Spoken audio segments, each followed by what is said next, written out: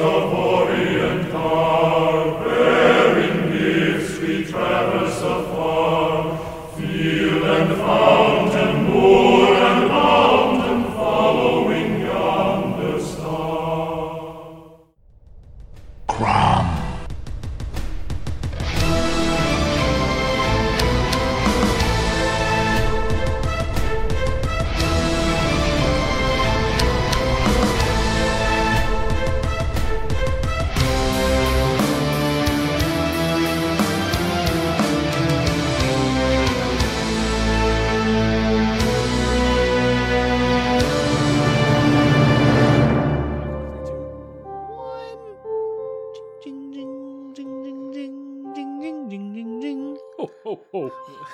Welcome back, everybody, to another special episode of the Cromcast. I'm Luke.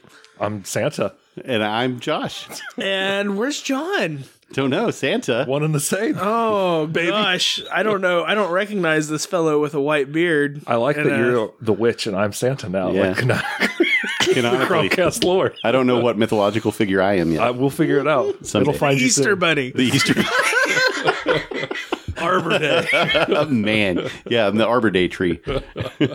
Something springy. You're the Yeah. Oak King. The Oak King. Yep. I like that. Oh, I'm fitting. the Easter Bunny. That's fine. John is the Holly King. Ho, ho, ho. Yep. I come bearing gifts. We have a new thing to announce. Oh, We're very gosh. excited, right? Oh my. What is it? It's a brand new book. A magazine, even. A zine. zine? A zine. We have them at the North Pole. They're really great. The elves make a few. Tell us more. Toys Monthly by Horace the Elf. It's a really good one. Dolls. Dolls. Oh my God. Yep. I love I can't it. remems that one. Trains. No, we're not that repetitive. What else? I like that we're doing improv. Blocks. Blocks. Yeah. What would be other good elf zines Elf in the North scenes. Pole? Hot snow people. Hot snow people. Huh. Yeah, you're... Big Red Energy, I like that one. Yeah. Mrs. Claus recipe zine. Cookie Time Quarterly, Pfeffernuss. spicy. But you fellas have produced a new zine, right? We all have. We Yeah. three. The three, Yeah. we three, We three kings. We merry three have produced a zine with a beautiful set of contributions. It's true. It's good stuff, man. So this is what, issue 3 of the Cromcast Chronicle. That is correct. It's coming at you live. Can't believe it. We're a podcast that's going to be 10 years old.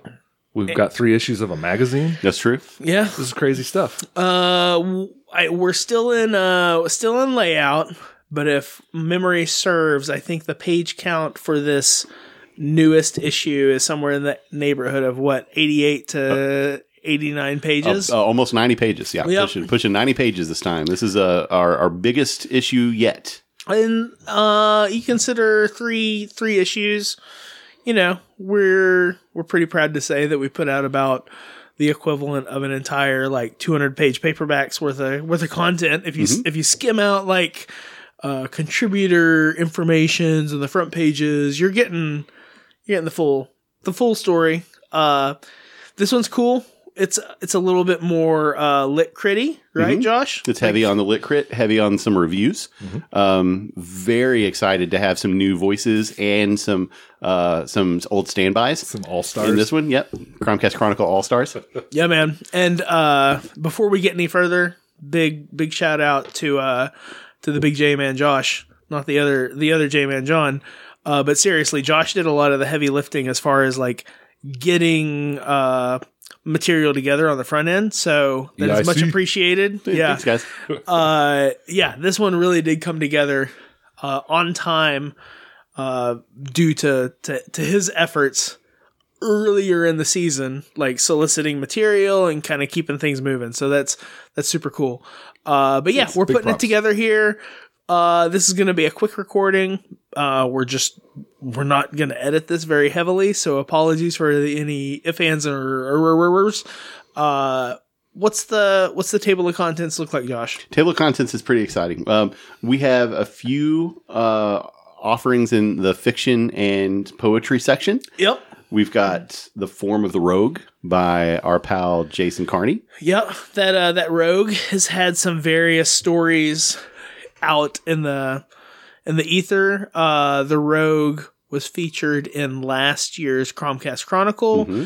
It's more recently been showcased in Old Moon like quarterly with their publication. Number 2? Number 2. And it's a cool story for sure. Yep. Yeah, it's great. It's got a little creep factor to it. And it tugs at the heartstrings. I like the ephemeral nature of the story that Jason brings. We also have a pair of poems by our very own Luke. Bookends, you might say. Coming hot on the heels of our poetry season. That's right. A spring poem and a fall poem. Yeah, both dealing with nights of the year when the veil is thin and the dead might walk. That's the idea. I was trying to keep it spooky. So, got some, I don't know. I'm not a poet. Damn it. I'm trying my best.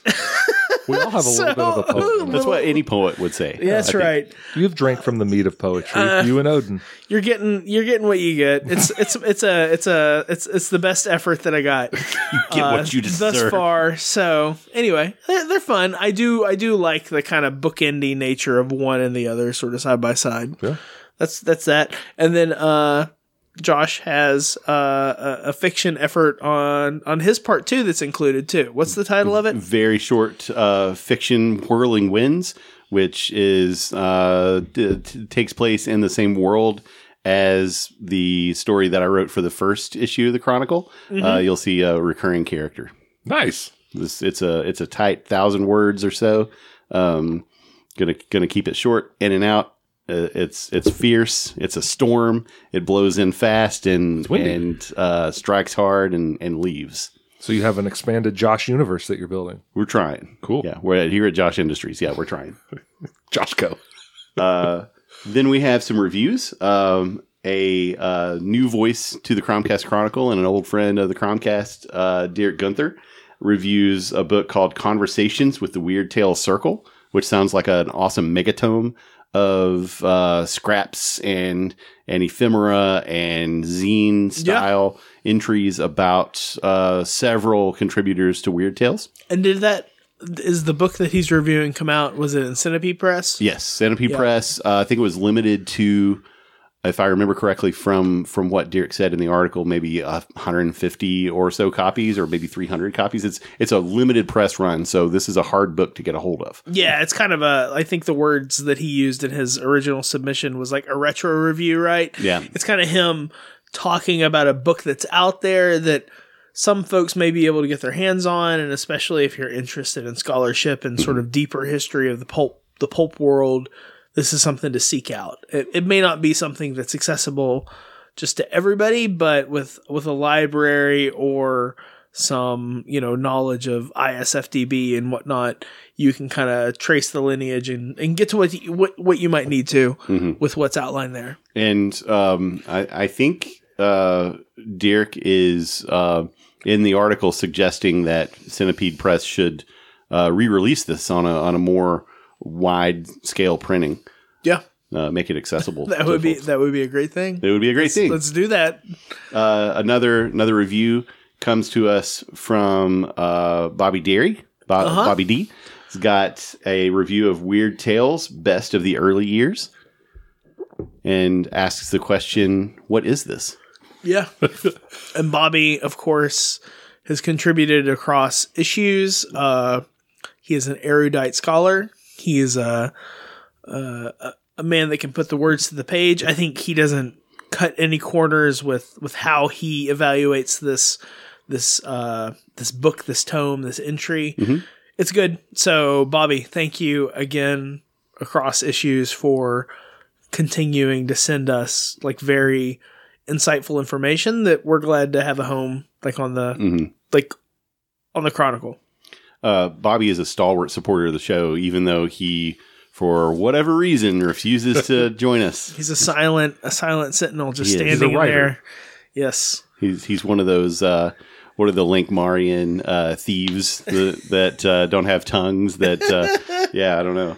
Anyway, Bobby, thank you so much for all that you do for us. And then kind of bridging a gap between reviews and some thoughts, some scholarly thoughts about Lee and Cushing. We've got another visit to the thrift store of ghastly goodies with Evil Ed. Evil Ed takes Coulter. us there this time with Lee and Cushing. A great dynamo duo to have. Yeah, it was pretty cool. Yep. I take Lee and Cushing over many duos any day of the week. Laurel and Hardy. To have Ed talk about it is also quite a bit of fun. Indeed. Yeah, that's great. And he's got this Southern storyteller voice that comes through even in his writing. Yeah. That I think people will enjoy. So Ed, thanks a bunch. We've got 2 research articles. You ready for them? For sure. Man, they're biggies. This is the epic closers. The epic closer. This is the first one is from our friend Karen Joan Kahodic. This is an almost unparalleled influence, Horace Walpole and H.P. Lovecraft, and this was a dynamite read. This is cool. These 2 guys are separated by a century or so, and both are very backward looking in terms of their inspiration for their writing. Both you would call antiquarians, which is funny to think of Walpole being, wandering around the 1800s or whatever, looking backwards at the 1700s fondly. But that's what Lovecraft does, right? It was a good time. So that is a really cool look at 2 authors that were groundbreaking in terms of their influence and in terms of their literary reach in their times, and both backward looking dudes. KJK. I was about to say bringing that. The heat. KJK. That's my offhand shorthand of writing about Karen's work. It's an awesome acronym for it. But yeah, brought it strong and heavy again, and as a 3-time starter for the Cromcast Chronicle. She slays. Yeah, KJK slays. She's amazing. Yeah. And then we've got a new entry or a new author in this issue of the zine, and I'm super stoked to have this piece that we've been able to get. So it's by James McLaughlin, right? That's right. And the working TOC has an abbreviated title. James is an academic, so he's like all of us. Well, like a colon and there's a colon and a question mark. Yeah, it's but the short title is Virtuous Heroism in Sword and Sorcery. And the longer form title I'll get to as we discuss. But this is a look at Carl Edward Wagner's character Cain and the story Sing a Last Song of Valdez. Yep. And he's using, I have to say, I like McLaughlin's style on a lot of fronts, but I like the posture of this article that he's trying to, what's the best word, steel man an argument and kind of test it. Like he basically works through in the first little bit, like what is sword and sorcery, and he invokes the Murphy book that is out that's about sword and sorcery, and says this is one of the defining qualities of having a hero, and who's less of a hero and more of a bastard than Cain. And this is Cain.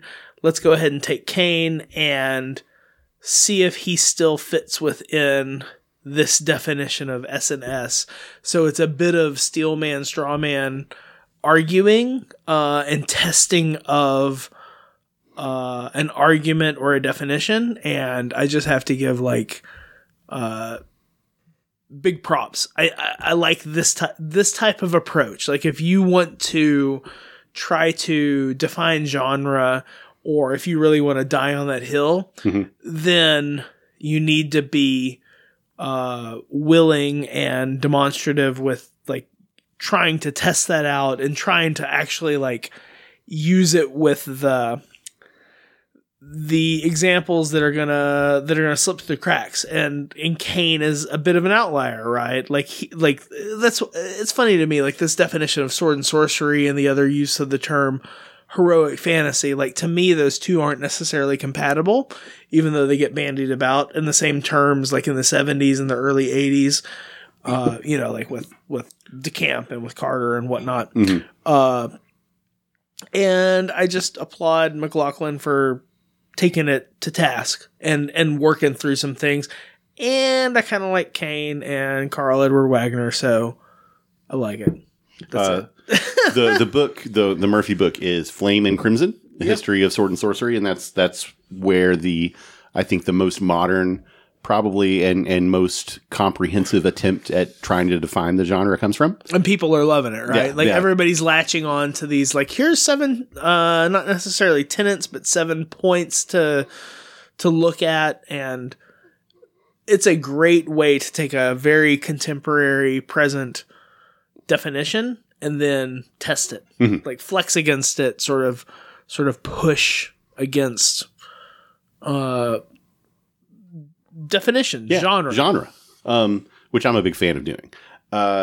Since you said test it out, the full title of this work is Virtuous Heroism in Sword and Sorcery, Carl Edward Wagner's Sing a Last Song of Valdis as a Test Case. There we go. And that's it. And that's the Chronicle Volume 3 for 2022. I'm psyched to get this thing out into the world here in the darkest part of the year to give people something to read by fireside as they struggle to keep warm as the snow falls all around us. Man, the warmth of your Kindle or your laptop will. The warmth of your screen glow. Yeah. No, man, it's fun. I really do like that we can do this. We've been able to deliver over the past 3 years. I'm glad that this has kind of become a little tradition for us. It's a fun read, the last page or so. There's a couple of rando recipes that I contributed. Can you speak more to that? Sorry, that wasn't written down in it's fine. One of them is a sweet scone recipe, and another one is like a canned cranberry sauce. So if you're into like your Meemaw's canning, like using the water bath, that kind of thing, that's in there.